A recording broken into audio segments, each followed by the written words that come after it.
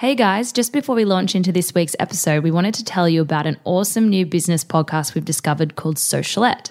In each episode, fellow Lady Brains Steph Taylor chats about online marketing strategies, providing you with practical tools and tactics you can use to grow your business. Just search Socialette on iTunes or wherever you listen to your podcasts, and enjoy. I had to travel from Camden to the city on Bathurst Street every day, and I had to be at my desk by 8 a.m. And I still remember I used to get paid and I used to withdraw the money, which at that time was obviously not a lot. And I used to put like, okay, $40 is your petrol money, whatever it was, $30 is your train fare. And I used to put it in little different sections in my wallet. So you just like knew this is all you have, this is your rent money. And there was kind of like obviously nothing left at the end. Hey, welcome to Ladyland, a podcast by Lady Brains, where we chat to ambitious women about what it takes to become an overnight success. Huge spoiler alert, the overnight success does not exist. We're your hosts, Caitlin, Anna, and Mava. Now get comfy, fellow Lady Brains, and ride with us to Ladyland.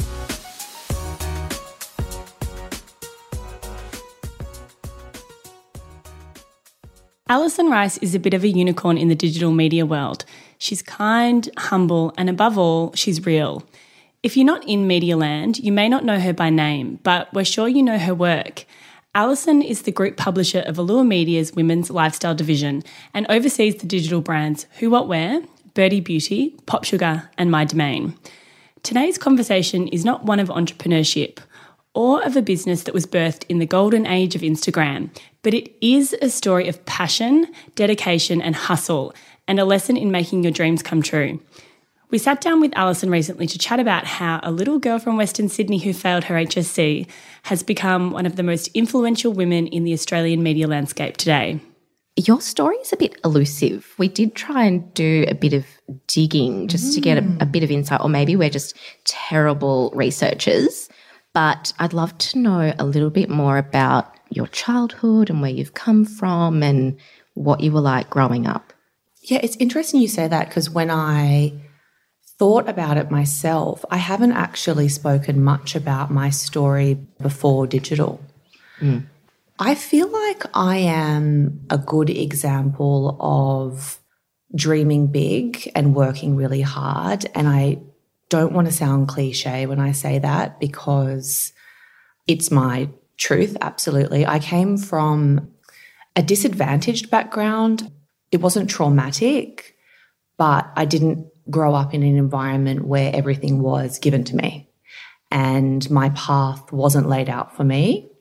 And so the work that I had to do when I was young was really figure out what I wanted to do, where I wanted to be in my life. And I know we're going to talk a little bit about manifesting and mood boards and visualizing your future, but I did a lot of that when I was young. But it's only now on reflection that I realized that I was doing that as I was growing up. So I came from, I guess, a very sort of middle class family. I grew up in Bradbury, which is close to Campbelltown. And then we moved over to Narellan when I was just about to start year 6, actually. So I went to a new school for 6th grade. And that was actually really difficult now that I reflect back on that as well. I kind of at that age where you kind of had established your friend circle and sort of ingratiated yourself into primary school and the community there, and then kind of being lifted out of that and put into a new school. But I do think that that experience also helped me build resilience quite young-ish. So high school for me was complex. I didn't like it. I didn't feel like I had my footing. I think there was a perception that as I got to sort of year 9, year 10 and 11, I was in the, I guess, the popular group, but we didn't identify as that as a group, and it was guys and girls, and that was my first real experience of making guy friends, and today they're my best friends and my boyfriends. So that was an interesting learning for me as a woman, is that I'm obviously, you guys know, a huge supporter of women and I really value my female friendships. But I've also had a lot of really great men around me in my life that have shaped me to the woman I am today. Yeah, and then I flunked my HSC So that's probably not widely known, but there you go.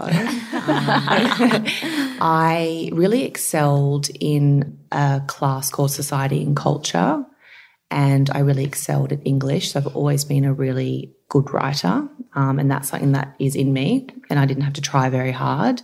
I didn't like reading the books on syllabus, so I never read them. I think we had Catcher in the Rye, and I just winged my way through that.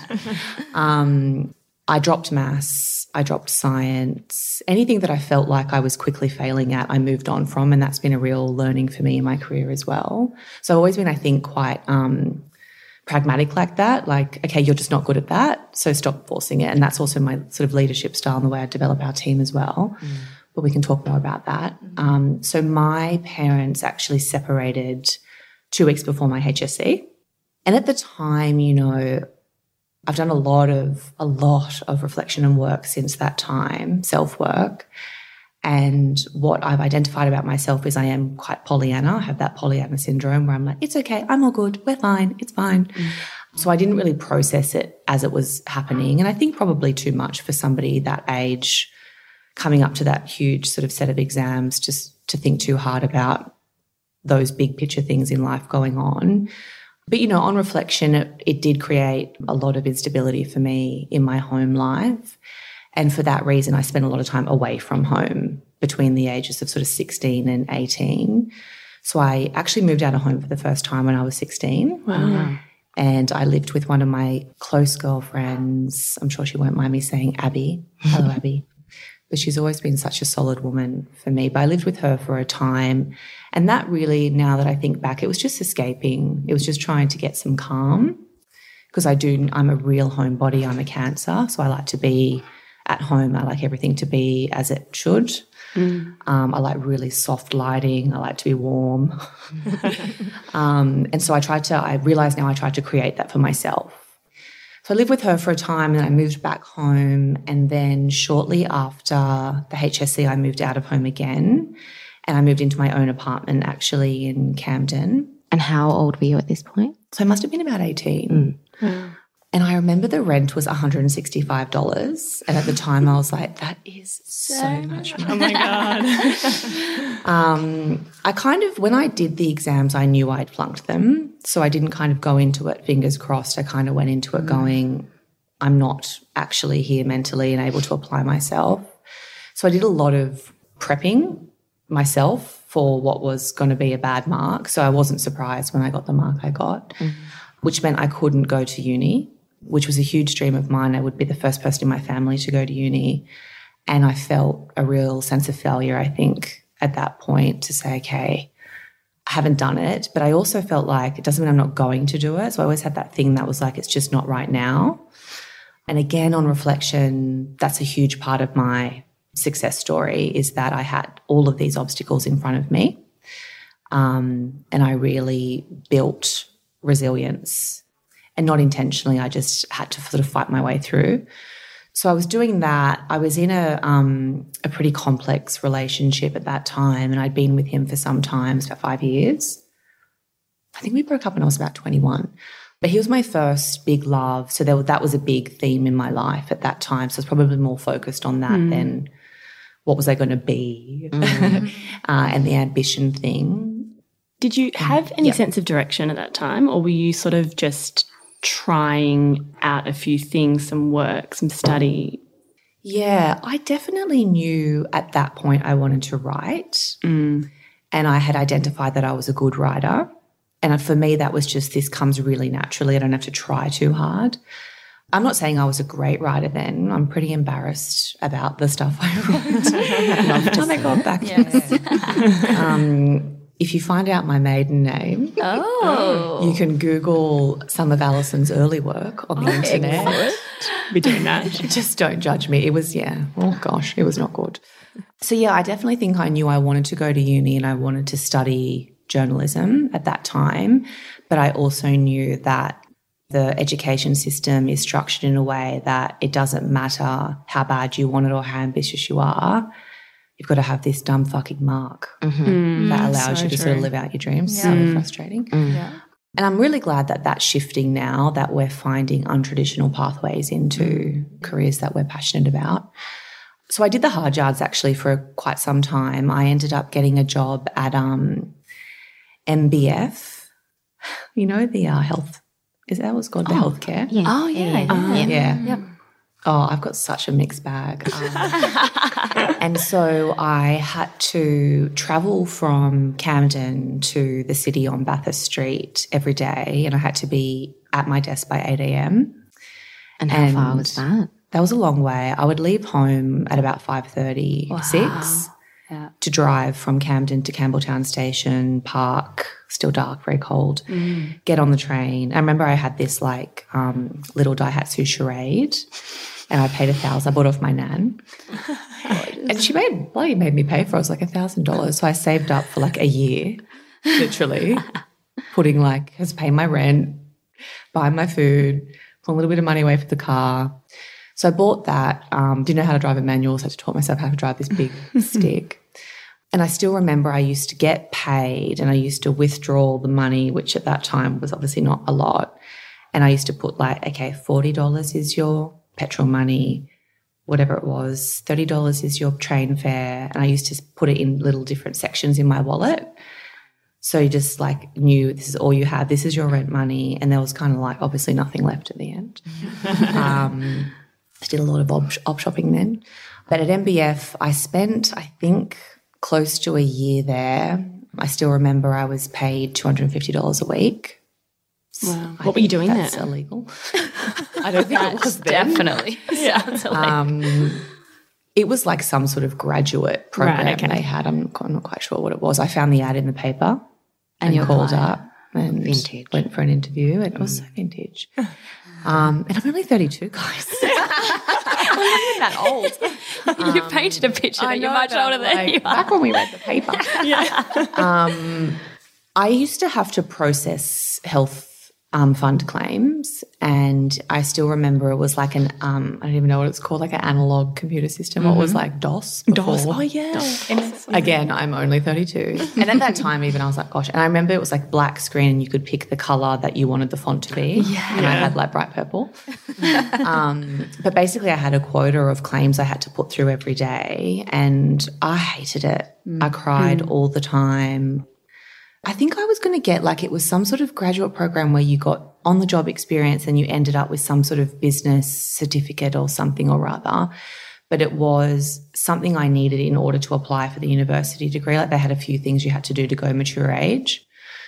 So that I think was the reason I was doing that. And then I went through a really bad breakup with my boyfriend at the time. And again, we'd been together for like 5 years. So it was like, you know, catastrophic.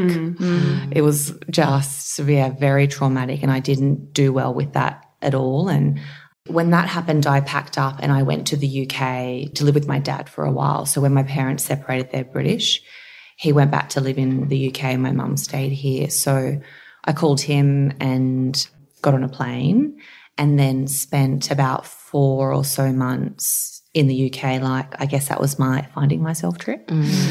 And I spent some time in London at that time as well. I interned at a place called Frontline, which is a really reputable journalism foundation, I guess. And that was really inspiring to me, and that kind of reignited the fire to go and be a journalist. And that actually counted on the quota of what I needed to do in order to prove that I would be able to study mature age. And then from there I applied, ended up getting into UWS.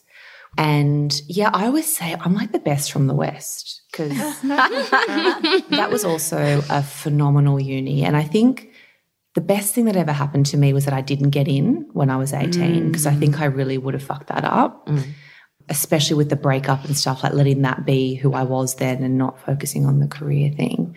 But going when I was older, which I guess I was like 22 then, 21, 22. I was older than everyone in my sort of year, and I was serious about it, and I applied myself. I met my best friend at uni, so I just actually was a bridesmaid in her wedding a few weeks ago, Sam. So again, just like another core woman in my life who saw me, and I think saw all of me in our first few weeks, and we really connected. So I did that, and then got an internship at the Walkley Foundation, I think while I was still at uni. You know, have to do it as part of your course. Yeah, and that's kind of the start of my proper career story. So all that stuff, and then working at the Walkleys, interning at the Walkleys, then working at the Walkleys was kind of the point for me where I realised, okay, I really want to do this. So both of those kind of internship opportunities, Frontline when you're in London and then the Walkley, they're quite hard to get into, very reputable. Yeah. What was that process very serious, like? Journalism foundations, actually. And it was amazing to be in organisations like that while you're still really malleable, you know, where everything around you, you're kind of so receptive. So they really set the bar for me in terms of writing and also the responsibility of what it means to be a journalist. And I've transferred a lot of that thinking and I guess approach to content to women's lifestyle media now. So I've always had more of a highbrow approach to our editorial strategy than, say, 5 ankle boots under $10. Like, no, thank you. So I've really, really tried to elevate our editorial through the learnings that I had from those foundations. And they were really I love this concept of stretch, and, you know, there's what you're comfortable to do, and then there's also that period of stretch where you feel ultimately quite uncomfortable. But I was in a stretch period interning because I already felt way out of my depth. But I had formally applied to the Walkleys through uni, I think, at that time. I actually think they had called for interns and everyone was like, oh, I want to work at a magazine. So whereas I actually thought, that sounds really juicy and interesting. And with Frontline, I actually called them to say I was going to be in London and here's where I think I can help. And it was exactly as you'd imagine. I could get coffee, I could transcribe interviews, you know, I could look after people's calendars and schedules. I love doing that stuff now still. So that one was a little bit different. I think that was a very early learning of pitch yourself with how you can add value and make their life easier versus what you think they can do for you. I have a lot of that when people either apply for roles in the interview process now or reach out to me on Instagram or email. It's all about them a lot of the time, and part of the coaching that I do back is like, I'm just going to give you some unsolicited advice. Wherever I can is I want to know more about how you can help me, actually. So yeah, and then at the Walkleys, that was probably not in the beginning the most interesting work I've ever done. I was updating a database of 500 people, calling them and saying, is this still your name? Is this still your address? Is this, still the correct phone number for you? And I'd like enter that in, save, make my way down to the next one. I guess as anyone will tell you with interning, just like never complain, just smile on your face. So I did that. I had a real connection with a lady called Mary Cotter, who has become or did become an early mentor for me and also emceed my wedding. So she's still a very important woman in my life. So we connected on a level that was kind of outside of the job description, I would say, or the intern description.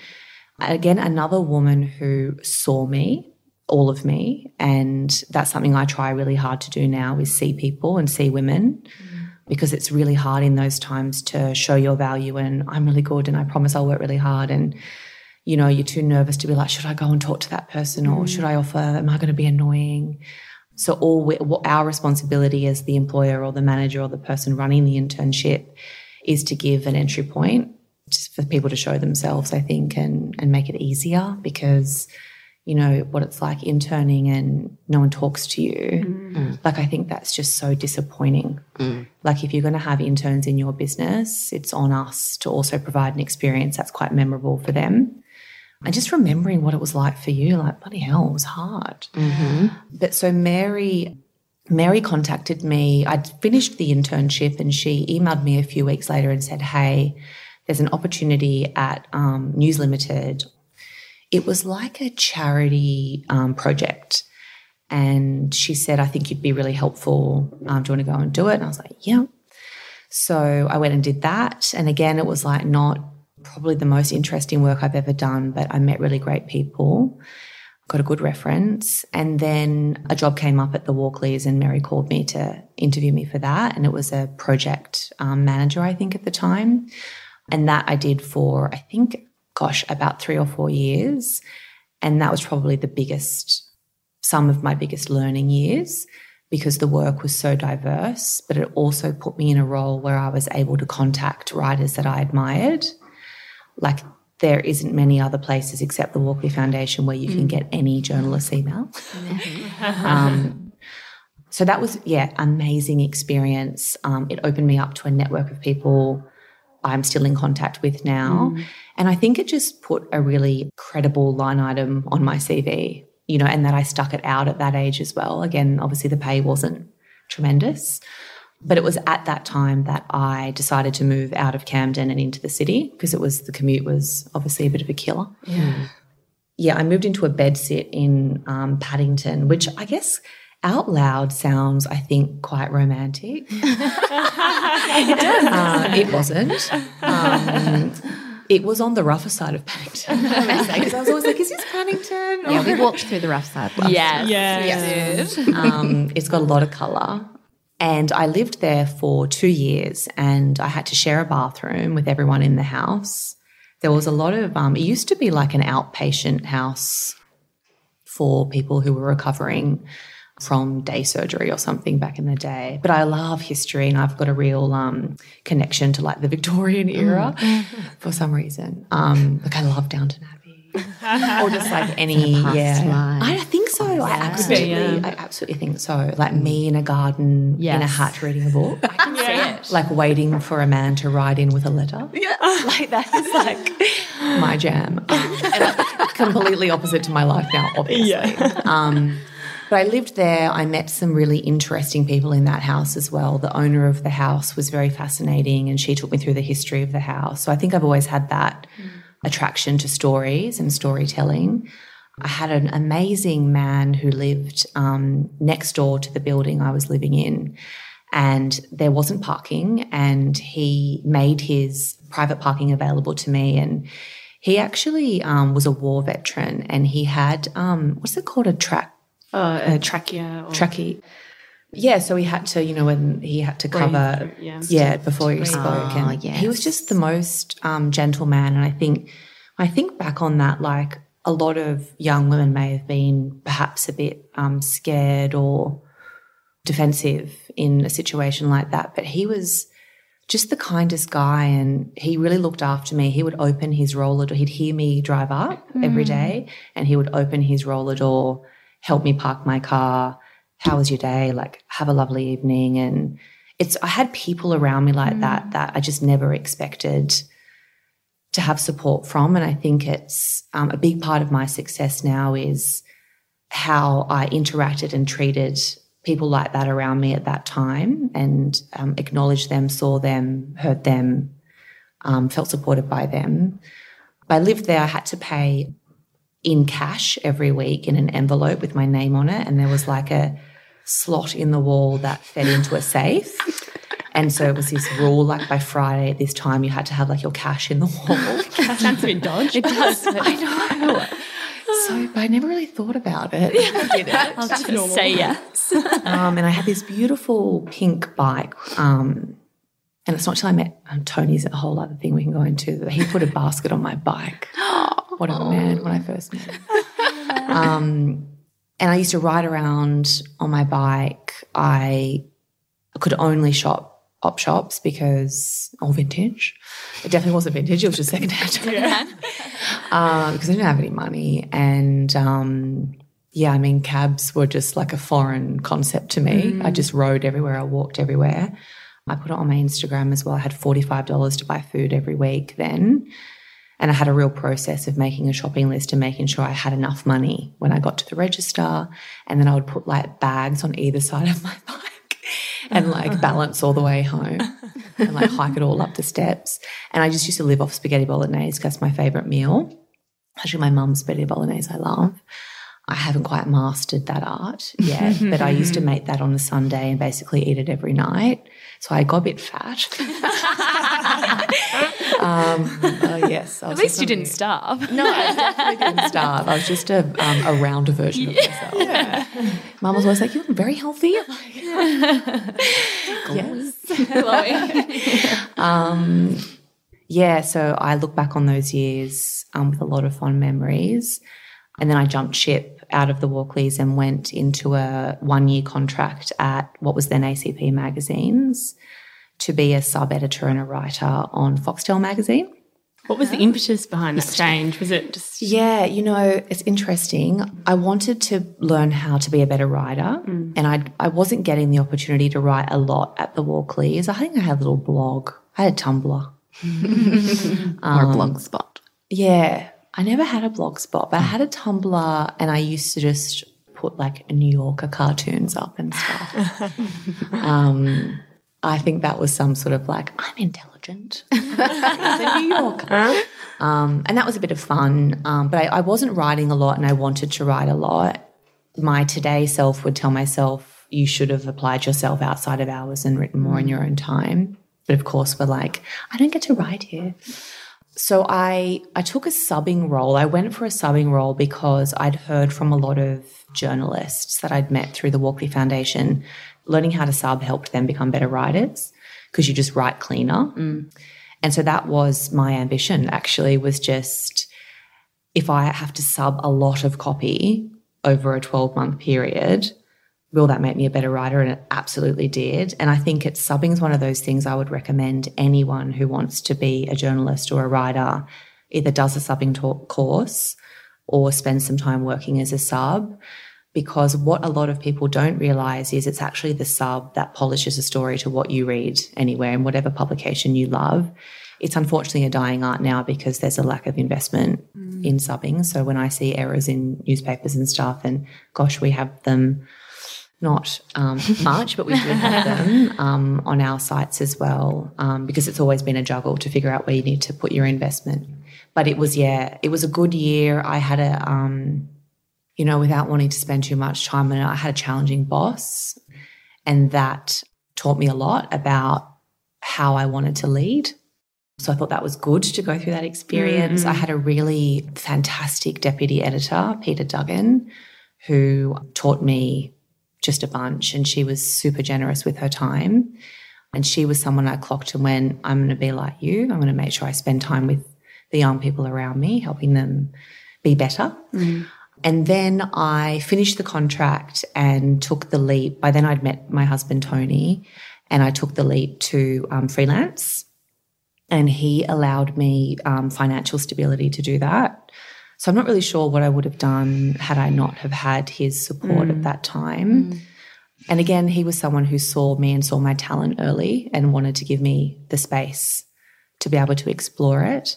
So I spent, I guess, about 9 months freelancing, and I did some amazing features writing for Grazia at the time. So it's somebody who I worked with at the Walkleys, John T. Est, who's a amazing journo back in the UK now.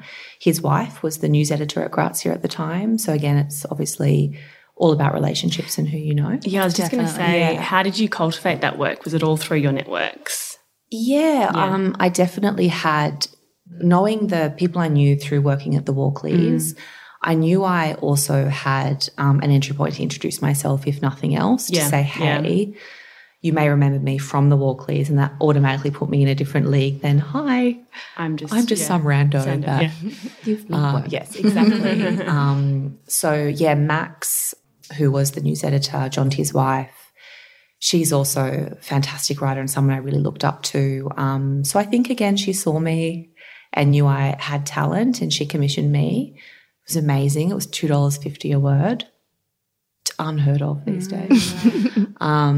So, like 1,000-word article was pretty decent. Doing I was like, and done for the week. No more spaghetti and meatballs. Yeah, exactly. And I remember I wrote a piece about, I'd pitched a piece to her about young women being raped by taxi drivers, because there was a case in the news at that time, and it quickly made me realize that I was very interested in tackling bigger issues impacting young women. And so that, I think, was a bit of a spark for me that said, okay, there's something here. So it's all relative when you kind of get into a role like I'm in now and you look back. So I also did pieces in bullying and people who had gone through depression or women who had gone through depression. So I definitely was like, I guess perhaps from my experience at the Walkleys, I was more confident to tackle more complex social issues and topics. And then actually our now celebrity editor, I am friends with her, was a friend of hers.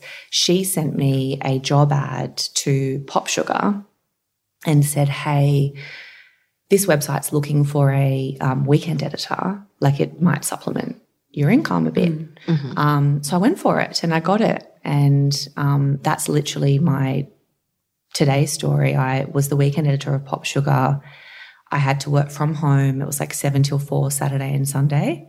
So definitely not the most glamorous job in the world. But I had already then identified that I wanted to work in digital. So I was very interested in what was happening in that space. And this is when, yes, Blogspot was it, you know. So digital was still digital was blogging essentially, and you weren't a writer, you were a blogger, and that was kind of not respected. Certainly in particular journalism circles.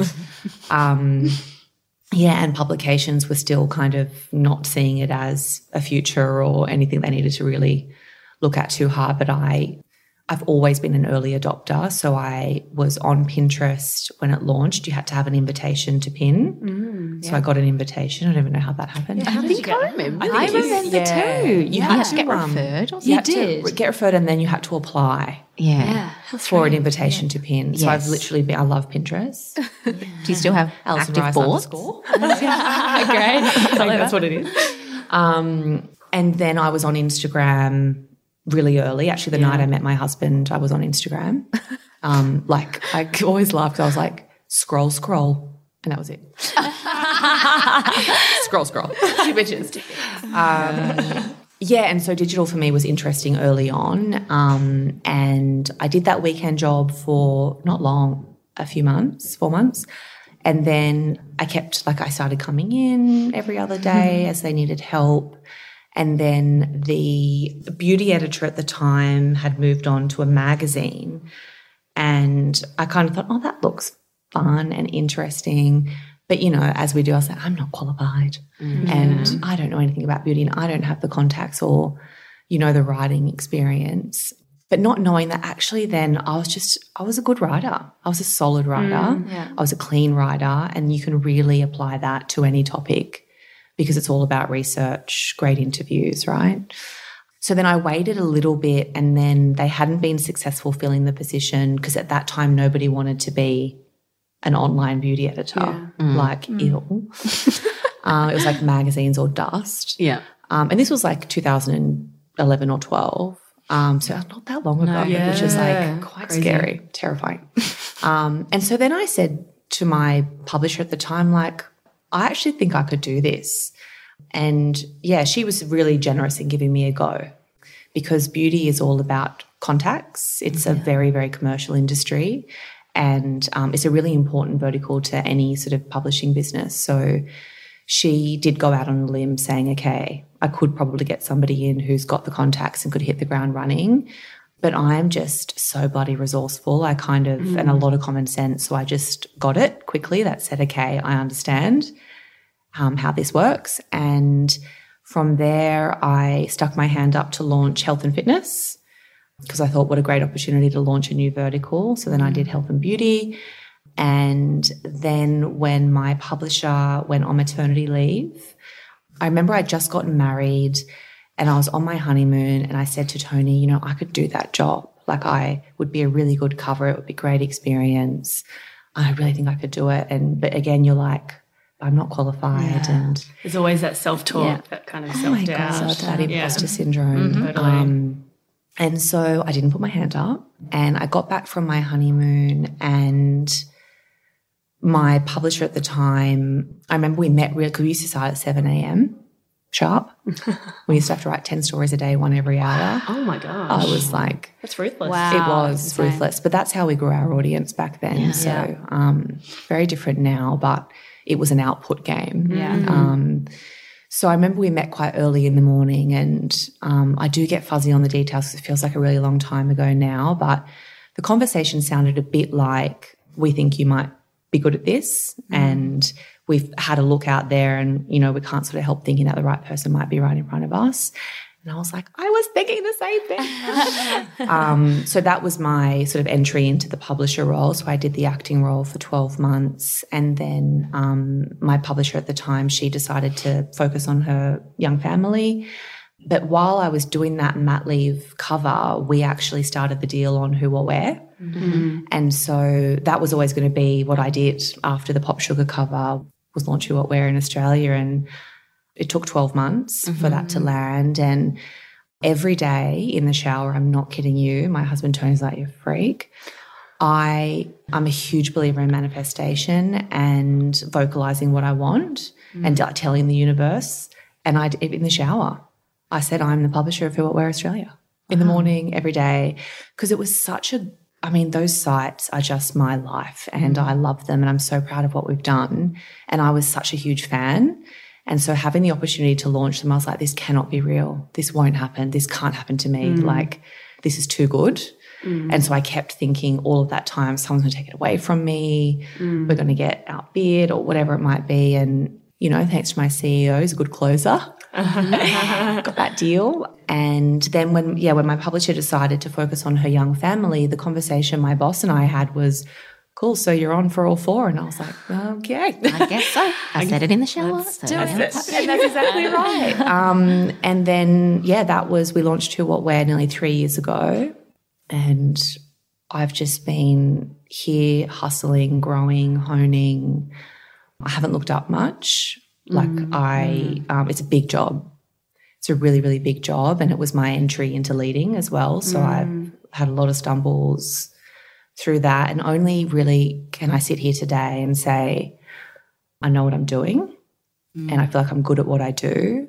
I think I am true to the leader I wanted to be. It took me a long time to find that authenticity in leadership, but it takes a while. I think we want it to be straight away, but it takes a long time, and you've got to make a lot of mistakes, really celebrate the wins, I think, as well, which I still need to do a better job of doing that, because I love launching shit. So once Launch, I've done move it, on. You're like, what's next? What's next? Yeah. but really important, especially for the teams we have working on projects, that we really lean back actually and look at it and go, whoa, because we are achieving so much at rapid pace. And so that brings me to this role. Where you are today. Yeah. So going back to the manifesting stuff a little bit. Yeah.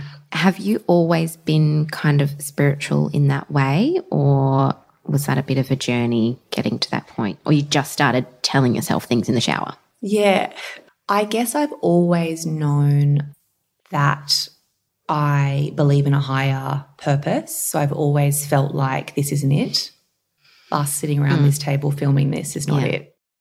But I guess I couldn't really get around it or under it or understand it. So I guess when you're younger, you don't really have the life experience to analyze and interrogate your thoughts and stuff like that. So I've always had really strong intuition. I access that now, whereas before I just was like, I felt that. Whereas now I'm like, what are you feeling? What is that telling you to do? So I guess I've always been quite intuitive. I've always been a big believer in astrology, and I'm a true Cancer, and I'm a Cancer rising Aquarius, and the deeper I go, the more I'm like, oh, you could not get a more textbook Cancerian than me. And so I've done a lot of reading around that as well, and how I can access that to be better in my marriage, in my job, in my friendships. And then certainly the more I've extended myself professionally, the more I've needed to look inward, because I haven't found that there's been a course or a very practical lesson that's helped me be better in any area of my job. It's been the better I know myself, I think the better I perform actually, and the more successful I've been. So that's the other thing, is when you tackle the self-care and the self-discovery, you can't really switch it off once you get started. And sometimes I'm like, oh, fuck, enough.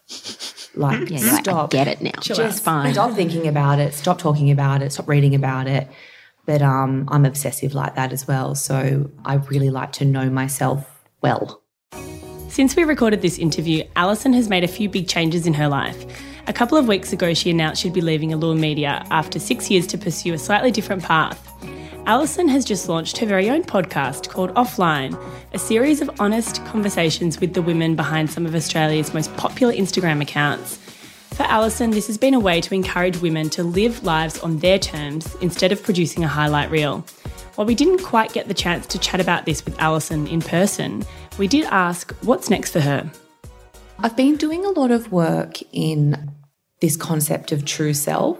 And when I'm sitting in my true self, who am I? Because I think we have this tendency to put a show on of like, okay, well, if I'm this young digital leader, I must have to be like this and look like this and sound like this and say these things.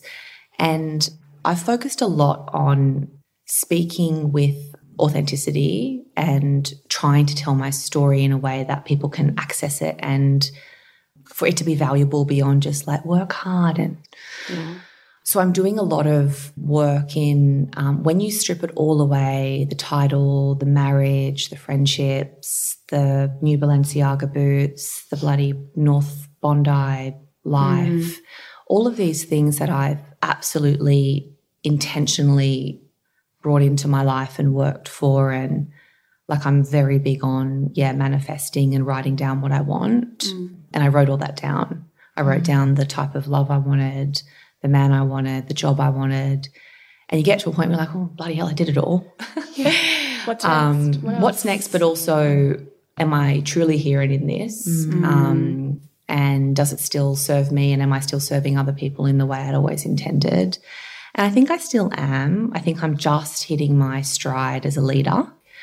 I'm really enjoying that side of my role. And I certainly think at this point it's more people leadership than anything else. I'm very interested in platform publishing. And I think it's really exciting how women are consuming content and how we think about creating engaged communities of women on the interwebs. I'm very proud of the work that I've done for Allure Media, and I'm still pretty obsessed with the brands I work on. I think there's a lot more to do. We have a lot of work to do. And and then I guess in terms of personal life, I am not interested in discovering balance anymore, and that's been really freeing for me. So I'm just trying to be very present in my life every day. And I do find this question quite hard because I don't have a 5-year plan. I work in a quarter, which is probably more because I'm running a business unit. But I kind of live in 3-month blocks at the moment, and I like being there because I want to remain open to whatever may come for me, but I'm also very confident that I'm on purpose and that the universe has a path for me and it's going to present itself. So I'm in a real time of, observation, and I'm very much enjoying spending time with my husband. I'm like obsessed with him. We just do well, and he's just a really great guy to be around. So I like just being at home. I'm not going out very much at the moment. We just like roll around Bondi, laugh a lot, drink a lot of coffee, have lots of poached eggs. So I'm kind of satisfied with that actually. And I've been really trying to settle into this is enough and you are enough, and just enjoy all of this amazing stuff that you've created for yourself. And I think your kind of work in the space of helping other women and showing a way forward is definitely coming to fruition, because everyone that I've spoken to or everyone that we speak to, if we mention your name, it's only praise and everyone How loves defines. Thanks for listening. Please be sure to subscribe to our podcast, follow us on Instagram, lady.brains, And head over to ladybrains.com.au to find out more about our events and other cool things that are happening.